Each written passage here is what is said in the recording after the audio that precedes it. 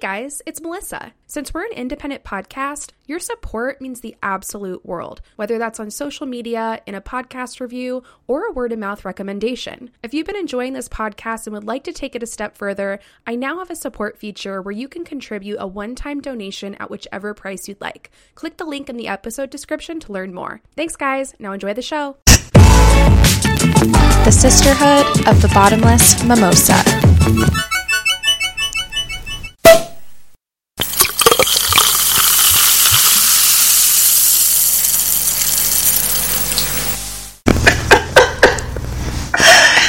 You titled this recording EpiPen 21. I just noticed that.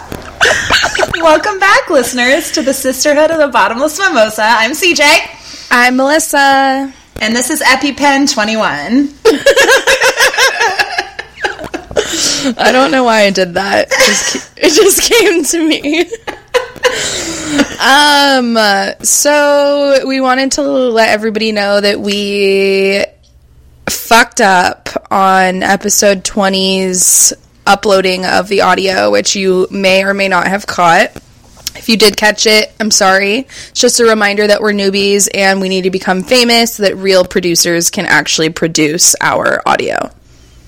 So we are going to skip an episode next week since we'll be in Seattle for PodCon. But when you hear us next, it will be our very first episode we've ever recorded face-to-face in the same room. So you don't want to miss episode 22. No, you don't. You can miss this fucking episode, but, like, come back for 22. I like my lady today. Okay, I like my lady, too. I'm just saying, if there's one episode, it's 22. Yeah, mark it on your calendar. Set a pop-up notification. It's going down. Okay. And then I had a correction from our last episode, 2020. So I covered Barbara Walters, and I erroneously said in my coverage of her that she was the person to get Ricky Martin to say he was gay. Not so. What Barbara Walters did was ask him point blank in I think it was a 97 interview, if he was gay, and he didn't answer. And she pressed him on it. Like, he said something like, everyone's sexuality should be their own private matter, or something like that. Like, so he didn't say no and he didn't say yes. And she kind of pressed him on it, and that basically was when everybody was like, oh, Ricky Martin's for sure gay, because he didn't answer the question. And it actually was kind of damaging to his career. So, like, shame on you, Barbara Walters. But she has actually, like, later in her career publicly apologized for it and said that she probably shouldn't have done it. But, so he didn't say, yes, I'm gay. He actually said, it's not your business. And so I got that wrong. Whoops. Yeah. And, like, Barbara Walters, some of the women we cover are, like, complicated, multi-layered women, and sometimes they do amazing things, and sometimes they have snafus. And they're just real people like you and I. Yes. We never said that this was the sisterhood of the perfect mimosa. No. Oh my God. We should have, like, a whole podcast of us just trying to find the perfect mimosa. Let's ditch this. Like, let's just go around the world and taste every mimosa at every bar. What a goal. That'd be a good goal. Yeah. All right. So we have to find the most perfect mimosa when we're in Seattle. Fuck yeah. Yeah. And pair it with some bomb-ass oysters. Oh, wait. Oysters. Do you not? Oh, yeah, you don't. But they aren't actually an animal. Yes, they are. No, literally, if you Google it, like, the internet will tell you an oyster is not an animal. I'm pretty sure it's an animal. No, they call it something different.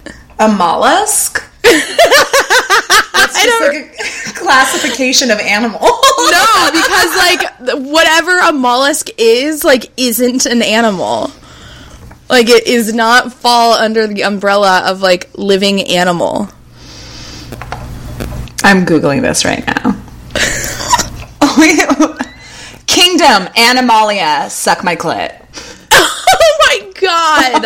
Oyster is the common name for a number of different families of saltwater bivalve mollusks that live in marine or brackish habitats. It says kingdom is Animalia.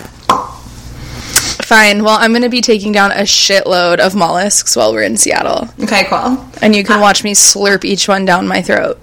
That sounds disgusting. Paired with some bubbly. But I will drink wine and watch you do it. Okay. Wasn't there something else? You said you want to talk about your...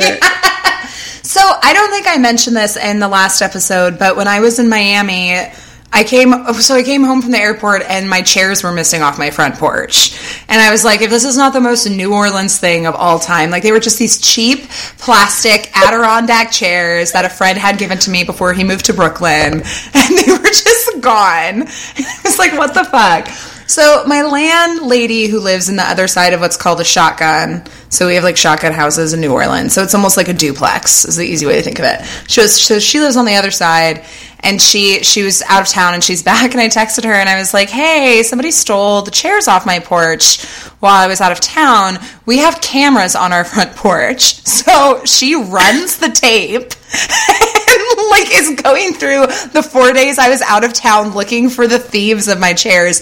Apparently what happened was that it got so, like there were tornado warnings in New Orleans while I was in Miami. Apparently it got so windy that my chairs literally blew off my porch. And but just took off down the street? Well, they went into the yard like enough that they still were on camera, and apparently like 2 women came by and saw them and just like walked off with them. Oh my god. Okay, well at least somebody didn't rob your chairs. I feel a little bit better about it, to be honest. I was like, okay, like it was... I didn't see the footage, so I don't know how far out the chairs went. Like, they might have been in the street, and then they wouldn't have known whose house they belonged to, and whatever. So my landlady was like, you should post to Nextdoor, wouldn't hurt. I don't even have an account, but I feel a little bit better knowing that it wasn't just like a bunch of drunk college kids. But what about your doormat? I thought my doormat had also been stolen, which was really low because I was like, that is disgusting, moldy, covered in hair. It had just blown off my porch onto my trash can. So they did not take the doormat. And it is still just sitting on my trash can because I sure as hell am not going to touch it. Oh my god, that's funny. So either way you slice it, the most New Orleans story. Either someone stole my chairs or the weather stole my chairs. Oh, that's hilarious. All right, anything on your end? No, not really. No teeth flying out of heads? No teeth. No animal warfare? No animal warfare. Eyeball is still bloody. Really? Yeah. Here, I'm going to do a close-up on this FaceTime and see if you can see it. Ew! Can you see it? Yeah. It's not that bad, but it's... Okay, literally every single time someone looks at me, they say, oh my god, what happened to your eye? Like, I'm going on over a week with this bloody eyeball, so that really fucking sucks. I know you Googled it. What did Google say? No, I didn't Google it. What? No, I didn't even know how... Google something? What kind of Virgo are you? Okay, so I did Google it, like, right when I was told that I had a bloody eye. I'm like, holy fucking shit. I had no clue what could have possibly caused it. Like, I didn't make the connection that my explosive vomiting had, like, blown out my eyeball. And so when I Googled it, all I had read was that sometimes, like, eyes have, like, internal rupturing during sleep. And so I just thought that, like, that happened. And then it wasn't until I went to work the next day and a girl was like, holy shit, did you throw up recently? Your eyeballs exploded. And then that's when I put it really together. But I refuse to go to the doctor. That same girl keeps telling me to go to the doctor. I'm just like, no, like, I'm not going to the doctor. Okay, how many times do you think someone has asked another person, did you throw up recently? Because your eyeball is bloody. So she must be the expert, though. And two, like, it'll just heal, right? That's what I thought. It's just like any type of, like, bruise on your body. Yeah. You just wait for it to go away. Right. If your head can let teeth grow back in, I'm sure if you leave your eyeball alone, it'll just regenerate itself. Yeah. That's how I feel. Okay. I guess the only thing that I can add to our little intro to let people know is that today we received a bit of our props we plan on taking to PodCon, which included large foam face cutouts of some of our favorite episoded women. And I'm not going to tell you who they are because we'll probably post or say more about it later. But one of them showed up so small that it didn't even cover my own head, which like defeats the entire purpose of purchasing a large foam head on the internet. So that was hysterical. We had a really good laugh about that today. I'm just thinking of the person who cut that head must have also had a really good laugh. Like, that's like another person I need to have words with. It's just like, really, fool? Really? Melissa has been shooting off emails, not just to PodCon, to our Airbnb, possibly to the U.S. Postal Service. Like, she is ready to fight. When a Sagittarius moon and a Virgo sun unite, watch your inbox. Oh, God. I know. But yeah, that's it. Okay. Shall we wine review? Wine review. You go first, because I'm still trying to muscle my way through mine. All right. Well, I need you to pay attention, because this is probably going to be a one-time deal. Okay. Today, I am drinking Chardonnay.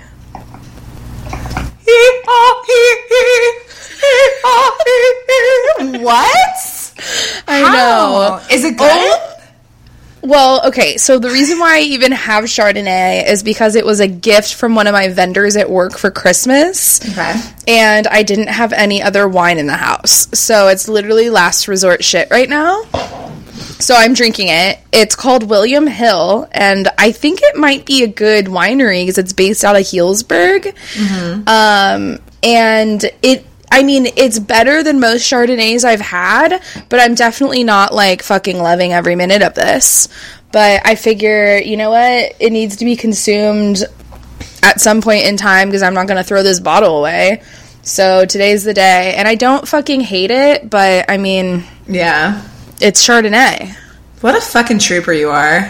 I know. And so they gave me another bottle, too. They gave me a Cabernet Sauvignon, and I hate that one also. Oh, no. Like, my two least favorite wines are Chardonnay and Cab. Oh, no. And those are the two bottles they gave me for Christmas. I'm like, fuck you, Regan. Fucking Regan.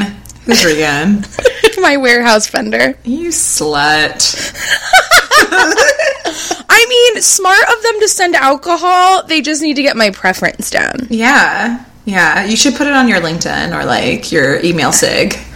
Well, last year they gave me a Bible necklace, so this was a major upgrade. What? Yeah. Is that, like, legal? I have no idea. Oh, my God. All right. Well, definitely went up. Definitely stepped it up this year. Good job, Regan. Yes. So, yeah, that's my wine review. It's not terrible. I've definitely had worse Chardonnays, so I'm going to be able to drink probably a good amount of this, and I'm already almost halfway through the bottle. Atta girl. Shardy party. Well, Melissa had to give me, like, emergency therapy on my wine for the night because she knows more about wine than I do. So I am so tired and, like, have been beating my body to shit by drinking way too much lately. And I wasn't going to drink tonight, but I was, like, so tired I could not drink. You know, sometimes, like, drinking is what you need to wake back up. Yeah. Yeah. So I had to do that. But it's cold, and I didn't want to get a white. And I also didn't want to drink a whole bottle of wine tonight. And I knew if I got white, I would. So I got a red. So I will be reviewing my first red ever on this podcast. I have not had a red before. And this is the first bottle of red I've bought in, like, over a year. So I got it at my liquor store. It's called 14 Hands, and it's got these horsies on the label. I've fucking reviewed this wine. I think you have. It's a red blend. I don't know if you did the red blend or not.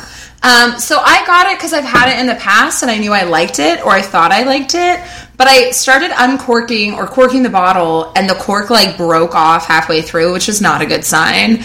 And I finally managed to, like, dig it out, and I poured it in my beautiful plastic New York pizza cup, which is how you're supposed to drink red wine, as we all know. And it's really weird, and I don't think it's the wine. I think it's the bottle. Like, it's a little tingly on my tongue. And so then I asked Melissa if I was poisoning myself, like if something was wrong with the wine. And she said that there is such a thing as wine being corked, which is where, I don't know, you explain it. Like, basically the cork tree that the cork is made out of could be gross or infected, and then that can impact the wine. Yeah. So, like, when they go into cork trees and chop them down and start creating corks, there's no way that they can see if the cork is contaminated with any type of bacteria or, like, disease. Right. And so they just start fucking putting corks in wine, and then that wine that's in the bottle is just, like, marinating in cork infestation. Right. And so it typically will become like a little bit more sour and just like kind of gross smelling, but it's totally fine. You won't die, and you can consume the whole bottle and nothing bad will happen to you. So I Googled it because I needed to see if it would kill me. And the noun that goes with the verb of being corked is called cork taint, which had me laughing for like a full minute. And if you need to know if, like, oh, if you think that your bottle of wine might be corked, know that cork taint will not kill you. It just might ruin your good time. So it's not going to make you sick. It just might not make your wine so tasty. So I'm pretty sure I'm drinking cork taint tonight. Or it just could be like this bottle of wine isn't as good as I thought it was. Unclear. But I am drinking the 14 Hands Hot to Trot Red Blend, Columbia Valley 2015. Sweet. Which may or may not be rotten. So we'll see if I survive for Seattle. Enjoy your rot wine. Oh my God. Hot to Rot. Oh my God, because it's called Hot to Trot. It was trying to warn me. Okay. All right, I know I'm going first, so let me fucking, hang on. It's like the second it hits my tongue starts tingling. Well, I mean, it's like effervescent, but red wines shouldn't be effervescent, right? Well, I mean, that's also usually like a symptom of like the tannins going into effect on your palate. Is that normal? With red wine, yeah. I'm like, it's been so long since I've had red. Maybe this is just red wine. Usually not so much with a blend, because blends are usually not as tanniny. Like, you would expect that more with a Cabernet. Or like a Syrah or something. I think I liked, when I used to drink reds, I think I liked Syrahs and Pinots. I think those are like the two I would drink. Okay, you're confirming that. I feel like we have similar palates. I hate tannin. I hate that chalky, like, word, yeah. like, texture on your tongue, so I pretty much only fuck with Pinots. For sure. All right. My woman today was in part inspired by Melissa's coverage of vitamin C last week, because this is a really good Where Are They Now woman. And I had looked her up like years before we had even talked about having a podcast. One night I was getting drunk with my friend Jamiroquai, drinking wine, eating our vegetarian charcuterie.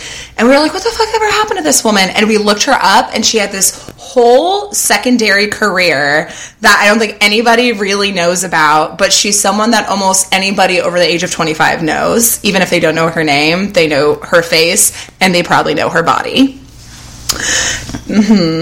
So today I will be covering the actress/singer Tia Carrere, who some of you, and I'm hoping most of you, know as the Mega Babe band leader Cassandra Wong from the 1992 tour de fucking force Wayne's World.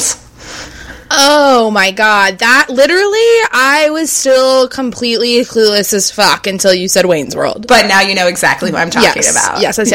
I didn't know that was her name at all. We all remember the red lace number and the white electric guitar. That is Tia Carrere. And I'm choosing her because she has this whole second life to her career that most of us don't know about, which you will learn about shortly. Okay. So Tia Carrere was born Althea Ray. Oh my God, that's a Grateful Dead song. Oh, really? How do you say it? Althea. Okay, so she was born Althea Ray Gennaro in 1967 in Honolulu, Hawaii. She is a mix of Chinese, Filipino, and Spanish descent. And if I'm hoping you've all seen Wayne's World. It's so good, and it holds up over time. She's gorgeous, like absolute drop-dead model gorgeous. And as a child, she wanted to be a singer after her grandmother took her to her first singing lesson at the age of 11. So she goes to her first singing lesson. She's like, this is what I want to do. I'm hell of hot. I'm super cute. Like, I'm going to do this. She tries it for a while. In 1985, she actually gets onto Star Search. Remember that show? Yep. But was eliminated in her first round. However, shortly thereafter, she was walking around in a grocery store in Hawaii, and she was approached by this elderly couple, and they were like, hey, our son's a film producer. You're absolutely gorgeous. He's casting for a film right now. You should meet with him and audition.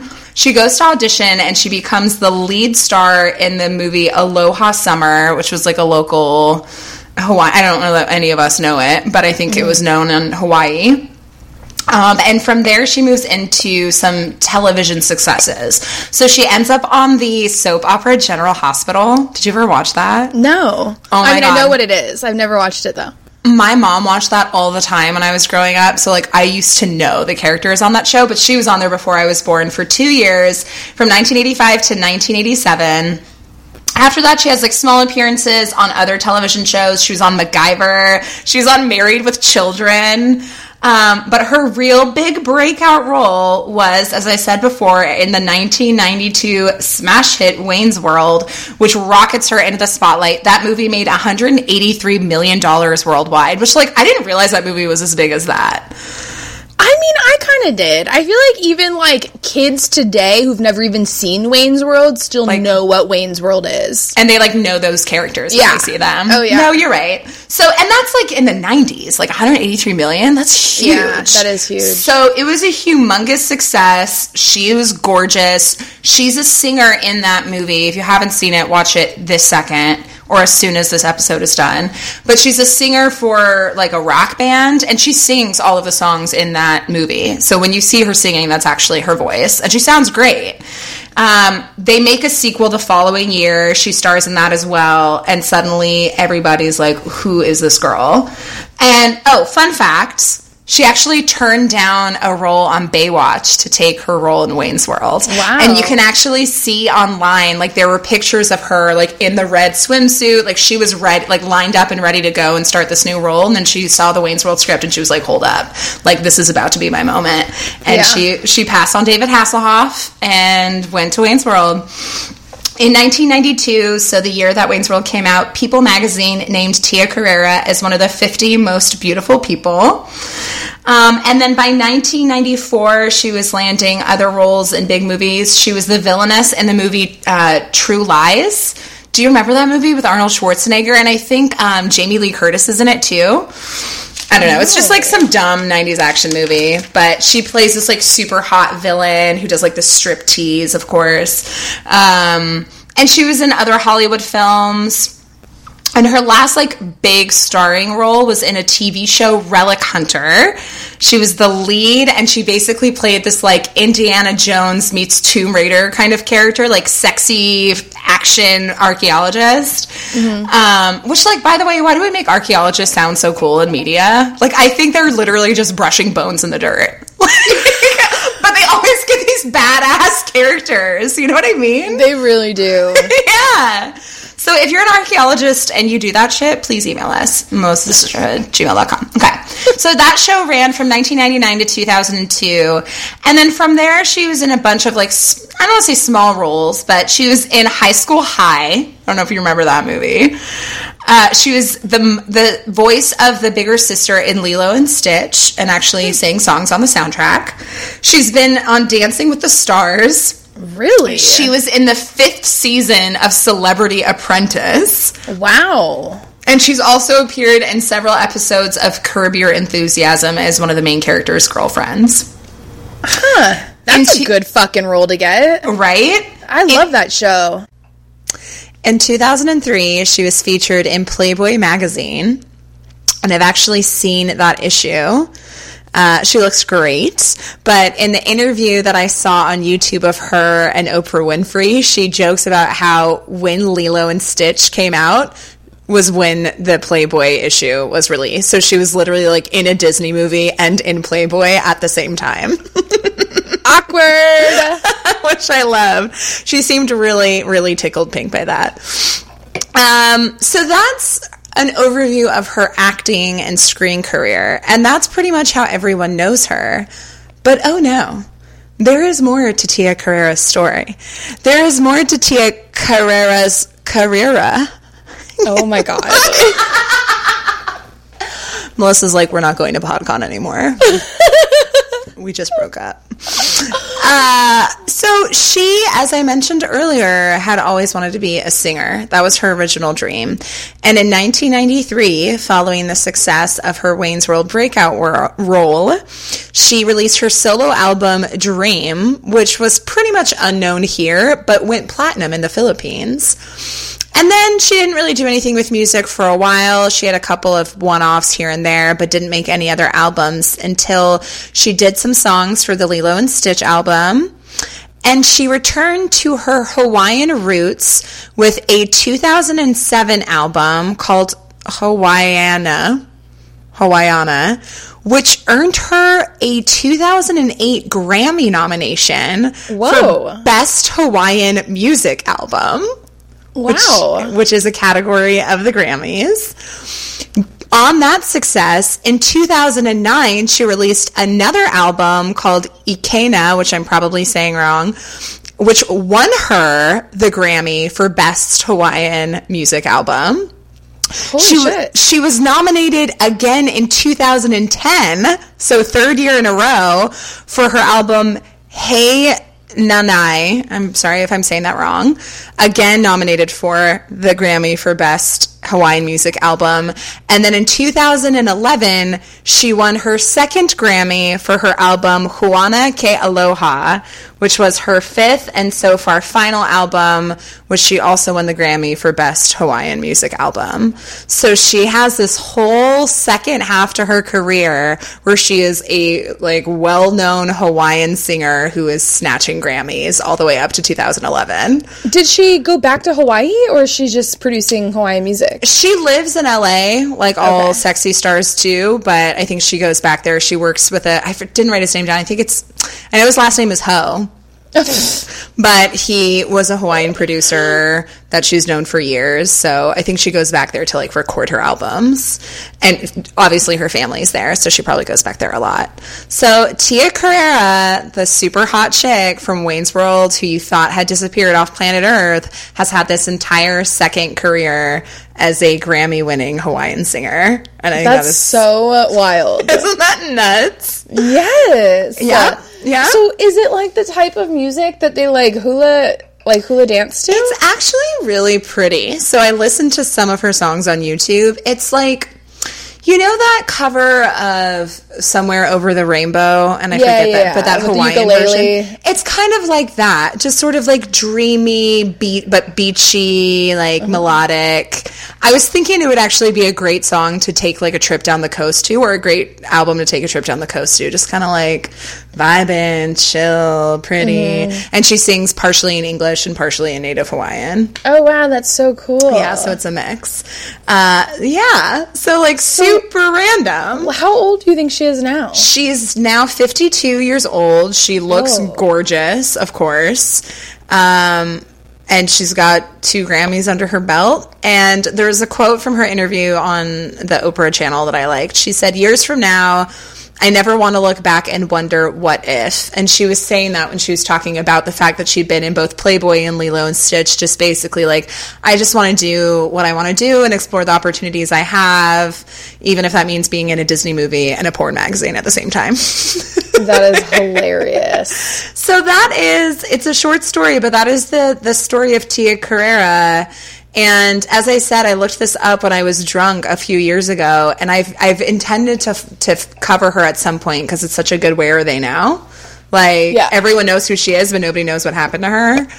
And you inspired me with your story about Vitamin C becoming VP of Music at Nickelodeon. So fuck, I'm still high off that story. I know. So I love these like women having these secondary careers. To this day, she does some work. Like, she hasn't released an album since 2011, but she like every year has a role or two in either a voice, like an animated film as a voice actress or as a cameo in real life. So she's just out there doing her thing, looking hot, winning Grammys, and living life. Yeah, that's Tia Carrere. Cool. Now you know. Now you know. I'm like not sure what her zodiac sign is. Ain't got no reason for reaction. That's just a really good song from Wayne's World. I don't think it's like impossible to guess, but it's probably not going to be your first guess. I have 2 guesses. Okay. I'm going to say them both at the same time. Okay. Pisces or Sagittarius? No and no. Should I give you a hint? Yeah. She's an earth sign. Fuck. I don't know. I'm Taurus. Her birthday was a week ago today. She is a Capricorn. How? I mean, she's obviously successful. Well, yeah. She climbed to the top of the Hawaiian Music Mountain. It's true. This is true. So, like I said, it's not like wouldn't be your first guess, but you can kind of like, oh, okay. I guess like her being from Hawaii could technically make her a sea goat. That's geographist. But I also think, okay, what you could also think about is in terms of how she started out wanting to be a singer and then ended up like modeling and acting and being a voice actress, but still at the end of the day, she ended up pursuing her dream, which was to be a singer and a Grammy award-winning one. So you could, if you really wanted to justify it, you could use that. Okay. All right. I'll take Capricorn. Okay. I'm glad you accept her sign. Fine. Yeah. I know that was short, but you know what? That's fine because we're having technical problems and I'm drinking cork taint. So it's one hell of a night. Yeah. Oh my God, that's so great. For the listeners out there, before we get into my spiel, we're having like the worst tech problems we've ever had, and so much of this episode is getting cut so you don't hear the frustrations that are taking place on our end. So FYI. It's been a weird technical week for the podcast. Like, lots of strange technical issues. Is Mercury's not retrograde though? Nope. No I think that's just what happens when you long distance podcast. At some point. And you're on 2 different time zones. Okay. And you live in a swamp. I do. where the weather steals your chairs off your front porch. I am fucking stoked about my person today because I've never ever heard of her, and I literally had to whip this together today because I had just like no fucking time. And I found her in the book that you gave me. Okay. Which I think was called American Badass Women or something of that sort. I have it somewhere around here, but so I found her out of this book and I was just like blown away by her story, and this is somebody who's so different from anybody we've covered yet. So I'm even more excited. Okay. I'm hoping you've never heard of her because I want you to enjoy the like exploration of this story as much as I did as I was reading it. So I'm really hopeful you don't know who she is. But her name is Temple Grandin. I have no idea who that is. Oh, thank God. I don't think most people know who Temple Grandin is, and I don't know if I'm saying her last name right, but that's how I'm pronouncing it. I asked a few girls at work today, they'd never heard of her. So the short, brief summary of Temple is that she is an autistic spokesperson who's dedicated her life to reducing the suffering and anxiety of animals, and she's an advocate for the humane treatment of livestock for slaughter. Whoa. Okay. Which is so complex. Okay. All of it is so complex, and it's one of the most unbelievable stories I think I've ever heard. So I'm really excited to tell you her life. So Temple was born in 1947 in Boston, Massachusetts, to a very wealthy family that was filled with some of the most successful and talented geniuses. Like, listen to this family gene lineup. So she had 4 siblings who all grew up to become artists, sculptors, and bankers. Her mother was an actress and a singer, and her father was a real estate agent and heir to the largest corporate wheat farm business in America at that time, which was called Grandin Farms. Her paternal great-grandfather and his brother were French Huguenots. I don't even know if that's the right way to say that. I think it's Huguenot, but I actually have no idea what the fuck that means. Well, that's what they were, and they drilled for oil, and they were intending to cut a deal with John D. Rockefeller. And her maternal great-grandfather was the co-inventor for the autopilot aviation system. So just like all these fucking people in her family were, for whatever reason, doing crazy shit. Like, they were all just, like, a family team of, like, groundbreaking startup, basically. Okay, so, like, 2 things. One, aren't you so glad that's not your family? Like, imagine how high that bar would be. Well, yes. That's what I'm about to get into. Okay, wait. Second thing, for the education of our listeners, the Huguenots were French Protestants of the 16th to 17th centuries who were largely Calvinists. The end.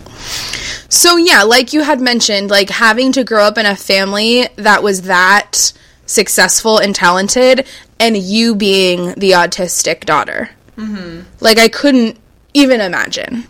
So that was her reality. So... Oh, and I forgot to also mention, her parents got divorced when she was 15 years old, and then her mother went on to remarry a man named Ben Cutler, who was a famous New York saxophonist. So she was like, I'm going to get some good cunnilingus at long last. That's who does it. Oh, the saxophone players. So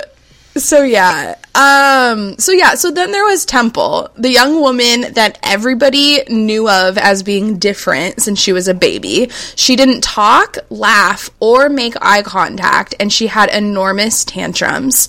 In 1949, when she was 2 years old, a doctor diagnosed her as having brain damage, but her brain wasn't damaged at all. She was just insanely brilliant. And when she was in her mid-teens, her mother discovered a checklist on autism that was published by a well-known psychologist and who ended up becoming the founder of the Autism Research Institute. And so her mother, just like based off that checklist, determined that Temple had autism. But at this time, the medical advice for a diagnosis of autism was to recommend institutionalization. So it was just like straight to the doctor's office to be put in a room and to like be never seen or heard from again, basically. And her father was like down to follow that advice, while her mother was like, fuck no, like she's not going to some institution, because she knew that if she sent her daughter there, she'd probably never see her again.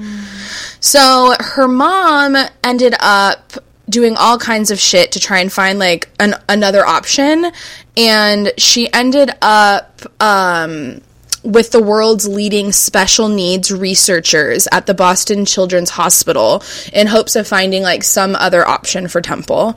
She eventually hired a speech therapist, and Temple received personalized speech therapy starting at age 2.5, and at 3 she had a nanny who played educational games with her for hours on end a day.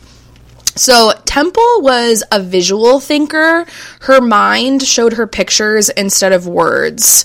So as a child, she was like a really incredible artist. She loved to design and build things, but just like talking to people and interacting with people made her extremely uncomfortable, and it was just not her jam. So her mom actively sought out and paid for private schools that were sympathetic to her daughter's special needs issues. And when she was in school, she was considered like the nerdy kid, and everybody made fun of her. She recalled times when she would like walk down the hallways and her fellow students used to taunt her by calling her tape recorder because of her habit of like repetitive speech. Aww. Like, she just, like, repeat things over and over, you know?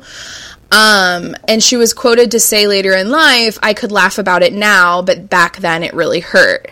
So she ended up getting expelled at the age of 14 for throwing a book at a schoolmate who had taunted her. Which, like, throw that fucking book, dude, you know? Them. Yeah. And so that summer, her mom decided to send her to go spend the summer with her aunt, who had lived in Arizona on, like, a cattle ranch farm. And that's where Temple discovered, like, her natural-born love for animals. So she knew after that summer that animals had feelings, but they couldn't express themselves with words. And this was exactly how Temple felt herself. She realized that autistic people and animals had a lot in common. So the following school year, Temple was sent to a private boarding school in New Hampshire for children with behavioral issues. And it was there that she met William Carlock, who was a science teacher who had worked for NASA and who ended up becoming a huge mentor for her in her life and who helped, like, really build her self-esteem and confidence in, like, the science world. And so William Carlock is also the person who gave Temple the idea to build herself what was called a hug box, which she referred to as a squeeze machine. So basically what happened is that Temple, when she went to Arizona and was on that cattle ranch farm, she was there for, like, a few months during the summer, and, like, she basically was just observing animals and, like, connecting with animals. And something that she noticed while she was on the farm was when the cows would be taken into these little crates to be given their vaccinations. Like, whenever, like, I think the cows, like, started to realize they knew it was going down, like, they were about to be, like, shot up with, like, shots or whatever. And, like, I don't know if it's something that happened periodically, so they knew when it was time, but, like, when they were going to be led to these crates, they kind of, like, start to panic and freak out, and they'd, like, be kicking around because they knew that they were going to be, you know, having to get shot pretty soon with a vaccine. But as soon as they, like, were finally gotten into this little crate thing, and it kind of had a little, like, it kind of went over the cow and under the cow and, like, kind of, like, cradled the cow's body. The minute that it went into that little device, the cows suddenly, like, calmed down and were at peace. And when she was observing this, she had this, like, epiphany about herself and, like, other people with behavioral issues, and it sparked her to invent the machine, which she called either hug box or squeeze machine. And it was a deep pressure device that was designed to calm hypersensitive people. And so it was literally something that human beings can, like, crawl into, and then it, like, encloses and it just kind of, like, hugs your body. And it worked for her. Like, whenever she'd have really, like, hypersensitive, like, kind of episodes, she'd climb into this hug box and, like, immediately that thing would enclose on her and she'd be overcome with, like, you know, like, feeling so much better and just, like, calmed down. And she fucking invented this human device while watching cows out on the fucking ranch. Like, how insane is that? That also, have you heard of thunder vests for dogs? No. It's a similar thing, like, dogs that are really afraid of thunder or fireworks or big sounds. It's like this compression shirt that you put on them and then they feel, like, hugged and safe. It's like the they're same safe? thing. Yeah. Wild. So this guy, William Carlock, he was the one who kind of, like, helped her or pushed her to, like, actually move forward with this idea that she had. And he helped her build the squeeze machine. And at 18 years old, they were doing this together when she was still attending the boarding school, which was, like, high school for her. And he, like, continued to be a supportive role in her life even after she graduated from the boarding school, and most notably was when she had been facing a bunch of criticism for her squeeze machine at her college. So, like, when she graduated high school, she went to college and she was still trying to, like, launch the squeeze machine, and, like, everybody at college was like, "You fucking idiot, like, what the hell is this garbage?" You know, like, they gave her shit, like, nobody needs this, like, what's the deal? And she would, like, reach back out to him and be like, "Oh, they don't like my idea, like, it's terrible, blah, blah, blah." And he continued to be like, "No, like, this is fucking genius, like, don't stop, keep doing it. And so, like, it eventually did become a thing that she invented, but it probably wouldn't have, you know, come to that if it wasn't for him, like, being such a giant champion of hers.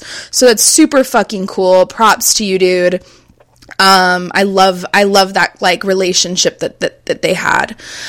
And so she also had ideas for ways that farmers and ranchers could help their animals feel safe and happy. And so she'd use her drawing skills and visual mind, and she started to design different types of pens for the animals, walkways, other devices, and the buildings that would improve the animals' quality of life. And as she also tried to launch these and get these out into, like, the livestock industry, so many of the farmers and ranchers didn't want to work with her because they thought her ideas were so strange, and they also didn't think that an autistic woman could help them. They were like, who the fuck is this? Like, what do you know about our cattle, you know? Like, what are you talking about?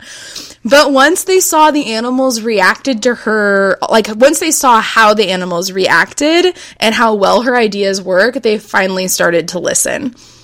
So Temple went on to earn her bachelor's degree in human psychology from Franklin Pierce College in 1970. Then she got a master's degree in animal science from Arizona State University in 1975. And then she got a doctoral degree in animal science from the University of Illinois at Urbana-Champaign in 1989. She's written several books, she's worked as a college professor, and she's given speeches all around the world. She's literally dedicated her entire life to reducing the suffering and anxiety of animals, and she's also internationally famous as a spokesperson for autism. She's been noted as helping break down years of shame and stigma because she was one of the first adults to publicly disclose that she was autistic. And she was quoted to say, "The part of other people that has emotional relationships is not part of me," which isn't surprising that she neither married or had children in her life. And she has noted in her autobiographical works that autism affects every aspect of her life. She has to wear comfortable clothes to counteract her sensory processing disorder, and she has structured her lifestyle to avoid sensory overload. She regularly takes antidepressants, but no longer uses her squeeze box, stating that in February 2010, quote, "It broke 2 years ago, and I never got around to fixing it. I'm into hugging people now." So cute! I know! In 2010, she was named in the Time 100 list of the 100 most influential person in the world in the Heroes category. In 2011, she received a double helix medal. She's received honorary degrees from many universities. In 2012, she was inducted into the Texas Trail of Fame. She's received a Meritorious Achievement Award from the World Organization for Animal Health in 2015. In 2016, she was inducted into the American Academy of Arts and Science. And in 2017, she was inducted into the National Women's Hall of Fame. But, like, one of the craziest fun facts about her that I think is insane, but I guess it makes sense for the time period of which she was a child. She had no formal diagnosis consistent with being on the autistic spectrum until she was in her 40s. Like, no doctor actually was able to diagnose her as being autistic. That one doctor at 2 years old was like, "Oh, she must have brain damage." And, like, that was literally her diagnosis her whole life. Until she was in her 40s and then, like, went to a doctor finally. Like, a real doctor that was, like, progressive and had, like, studied real medicine. But when they did diagnose her, they also determined her to be what's called an autistic savant. I don't know if I'm saying that right either, but savants. Mm-hmm. And that's basically a condition in which someone with significant mental disabilities demonstrates certain skills that far exceed the average person. And these skills generally relate to memory, rapid calculations, and artistic and musical abilities. And to end on a quote from hers that I really like, she says, "I think using animals for food is an ethical thing to do, but we've got to do it right. We've got to give those animals a decent life, and we've got to give them a painless death. We owe the animals respect." And that's your girl, Temple Grandin. Oh, sweet. And she's still alive? She's still alive. She's 71 years old. Oh, Temple. So cute. She's so sweet. I know. And just, like, how much she's accomplished. Yeah. How many degrees she has. Yeah. Like, inventing things. Like, being, you know, a huge advocate and, like, making change in industries out there. Like, so, yeah, that's her. I love her. She's so cute. She's so cute. She's cute and smart and sweet. What does she call it? What was the machine? So she called it the squeeze machine, The but squeeze like machine. somehow society decided to call it the hug machine, but that was never the original name for it. That's so cute. Did she ever, like, did anybody ever, like, buy one? I mean, like, Yeah. No, they're out there. Like, I don't know if they're still out there, but no, it was especially like her having, you know, kind of, when her diagnosis of being autistic, it was taking place in such, like, a taboo time period of those mental disorders. I think when she did develop that device, it was very much needed for autistic people. And so when it came to be, like, there was no option other than putting them in mental institutions. And so it was a huge groundbreaking invention that, you know, really just helped comfort people that have those type of social disabilities. Yeah. Cute. Yeah, so I don't know if it's still being used today, but it definitely was being used at that time. I just think it's fucking nuts that, like, you know, she clearly had a very, you know, serious autistic. She was high on the spectrum of autism. And I think she probably really struggled her whole life to be understood, to be heard, to, like, connect with other people, to tell people what she needs, what she wants. Like, that communication was, like, horrendously flawed for her. And for her to, like, be out here on this farm and just be, like, kicking it with the cows and the horses, and, like, for her to just visualize and observe them and make so much sense of herself to the point that she was able to, like, articulate how she could comfort herself, like, how she could take care of herself, how, you know, what she needs that she's never been able to communicate. And then she goes and fucking makes it. She's like, okay, well, I'll just make it for myself then. I don't know, there's something so cool to me about her connection to animals that gave her so much more clarity about her own situation. Yeah. I think that's what's so touching about her story, is that even though she had the problems connecting with people, like, she saw animals and she's like, oh yeah, they get me, which I'm like, hashtag relatable.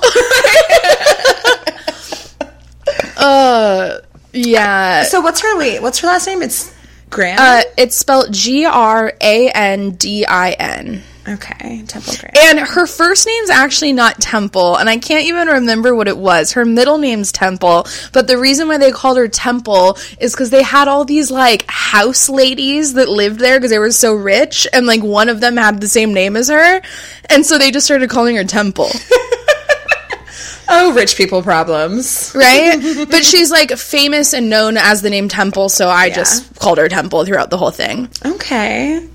But yeah, I don't know. I think she's fucking rad. I think it's so cool, her story, and just, like, how successful she became. Like, you really don't hear a lot of success stories with, you know, from people with disabilities. Yeah. Right. And, like, she's not only, you know, so fucking smart, and she has all these awards and got all these degrees, and she's just, like, she's just made so much change in the world, and I feel like people not only don't expect that from people with disabilities, but they just, like, I don't know. I don't even think they give them the chance. They don't even allow the possibility for that to even ever happen. And she just was like fucking flew through the world and was like bang bang boom bam bam bam bam, just fucking did it all. Biddly bang. Hell yeah. Also, like, big ups to her mom for figuring that shit out.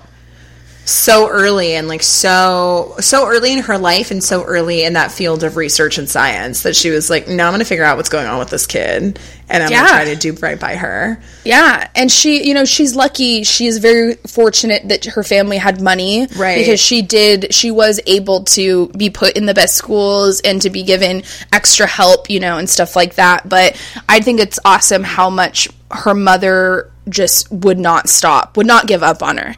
Yeah. Like, she was very like, no, I'm gonna get this handled. You're gonna go to all the, like, she wanted her to have the best possible life. She didn't just throw her in the fucking institution, you know? Yeah. So sweet all around. I know. All right. I might need to ask questions about her sign. Okay. Do you think I'll be able to guess it? I think it's not shockingly surprising to me what her sign is. Okay. I don't know if it would be a first guess, but I think once you know it, you'll be like, okay, yeah. Okay. I'm going to ask for a hint. Okay. Is she a fire sign? No. Okay. The only reason I asked that is because she threw a book at someone.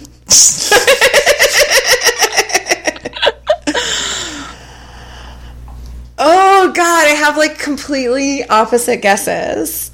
Okay, I have a few guesses. One of them is Aquarius. And the other one is Virgo. She's a Virgo! Woo! I was struggling between Virgo and another Earth sign, but she's so academic that I went with Virgo. Okay. Yeah, I also just think her connection to animals is kind of Virgo-y. Oh, yeah, totally. Right. You guys are like farmers and shit. Right? I don't know. Yeah, we sow the wheat. You smoke the weed? Yeah. Yes. You guys are like farmers and shit. That's true. The symbol of the Virgo is a, what do they call it? A wrath of wheat. Some shit. It's like a large grain of like wheat, and the whole idea behind Virgo being in like the fall is that when the seeds get planted, we sow the herbs or whatever. I don't know. Something like that. I love it. When's her birthday? August 29th. Okay. She's an early Virg. Yeah. Okay. Early Virg gets the worm. Okay, I'll stop now. I'll stop. Yeah, I'm sorry, you Melissa. stop. Don't be. So, why are you jealous of my joke making abilities? They've been extra corny today. Whatever. I'm drinking cork taint. This is true. Okay, well, cork lovely. taint. I like that we had. I feel like that was an interesting episode. Like, I feel like those are two people. Most people, when they see on the description, they're gonna be like, "Who are these women?" So I'm excited. Yeah. Okay, cool. Any wrap up women of the week? You never have women. Do you have a woman? No. Okay. Never. Ever. Do you I've ever? like used up all my women. Like, no. I did have one, but I just realized she might be my subject for next week's episode, so I'm not going to say it. Okay, don't say it, because that's our most important episode ever. Ever. So don't say it. I do feel like there was someone else, but I already forgot who they were. Great. But if someone out there did something great for me, and I know it. Thank you so much. If you're listening. Thank you. Oh my God. Quick, though. Two things. A, aren't you seeing Elton John soon? I am. When is that? It is February 1st. Okay, so It's like a month away. You definitely have to do a recap when that happens. Obvi. And secondly, Fleetwood fucking Mac is coming to New Orleans next month. Are you gonna go? Girl, the cheapest nosebleed tickets are like $170. And I am Really? broke to death. Is the venue tiny? No, it's huge. That my fucking Elton tickets weren't even that expensive. The floor, so it's like the Smoothie Center, which is where the basketball is played. Or whatever. I don't even know her team. The Pelicans? I don't know.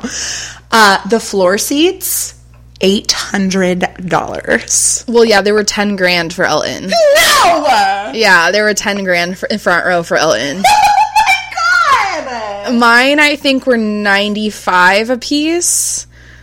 I can't remember. Is that but like they, the back?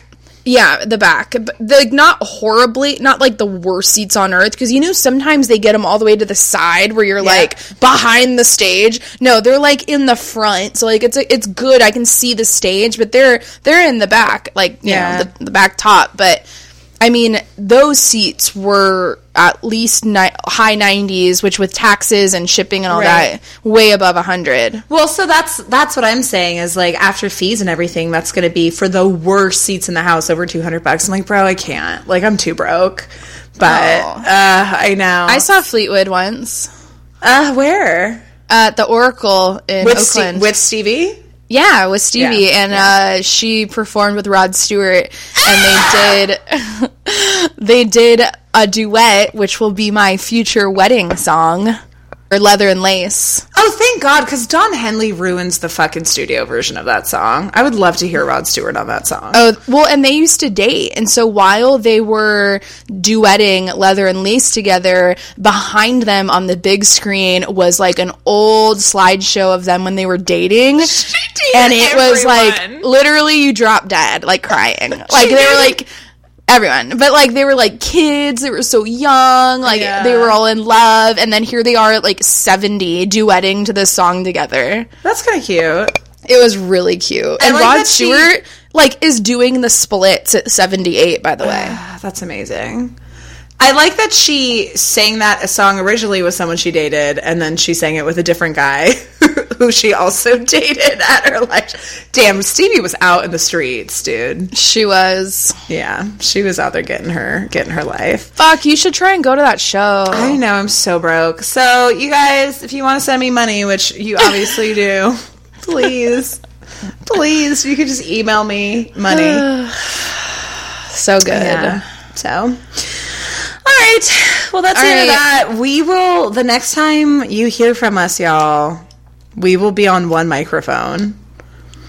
We will. I'm really hopefully it will be my microphone so that our audio will sound great. Hopefully you eat a dick. Oh my God. Guys, I'm so sorry if this episode sounds extremely choppy. It's my fault. We had a really rough go today. Yeah. So we can only do what we can do. Yeah. But it'll be okay. All right. We will see y'all in 2 weeks. 2 weeks. Wish us luck, fuckers. We're gonna go butt fuck BodCon. Well, have a good night.